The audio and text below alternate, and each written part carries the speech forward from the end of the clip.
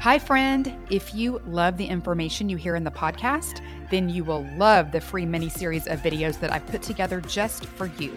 It's all about the biblical blueprint for health and teaches you exact principles I've taught to thousands of Christian women that result in weight loss, better sleep, increased energy, clearer skin, and sharper brains.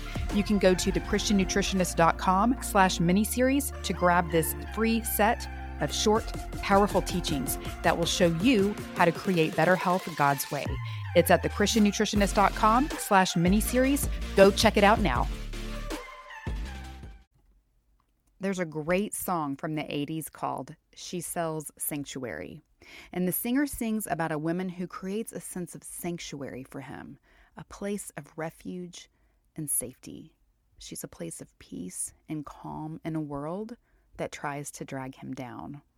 It reminds me of the verse from Proverbs 31:11 that says, "Her husband entrusts his heart to her, and with her he will have all he needs."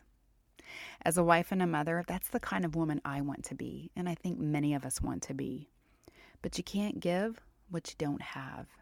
You can't be a source of sanctuary if you're running yourself ragged and stressed out all the time. You don't show up as your best self in the world if you're not taking care of your health and well-being. First, you have to create a sense of sanctuary for yourself. Some of my favorite ways to do that are to diffuse essential oils or drink spa water, make my food look pretty on the plate, use special beauty products like a face mask, sit in the sun with a good book, or take a hot detox bath.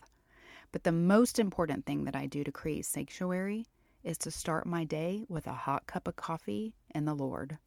I fill up with the peace that passes all understanding, with the gratitude of my blessings, and with the gift of hope of a brand new day. When we fill up with Jesus, our source of sanctuary, we have so much more to give.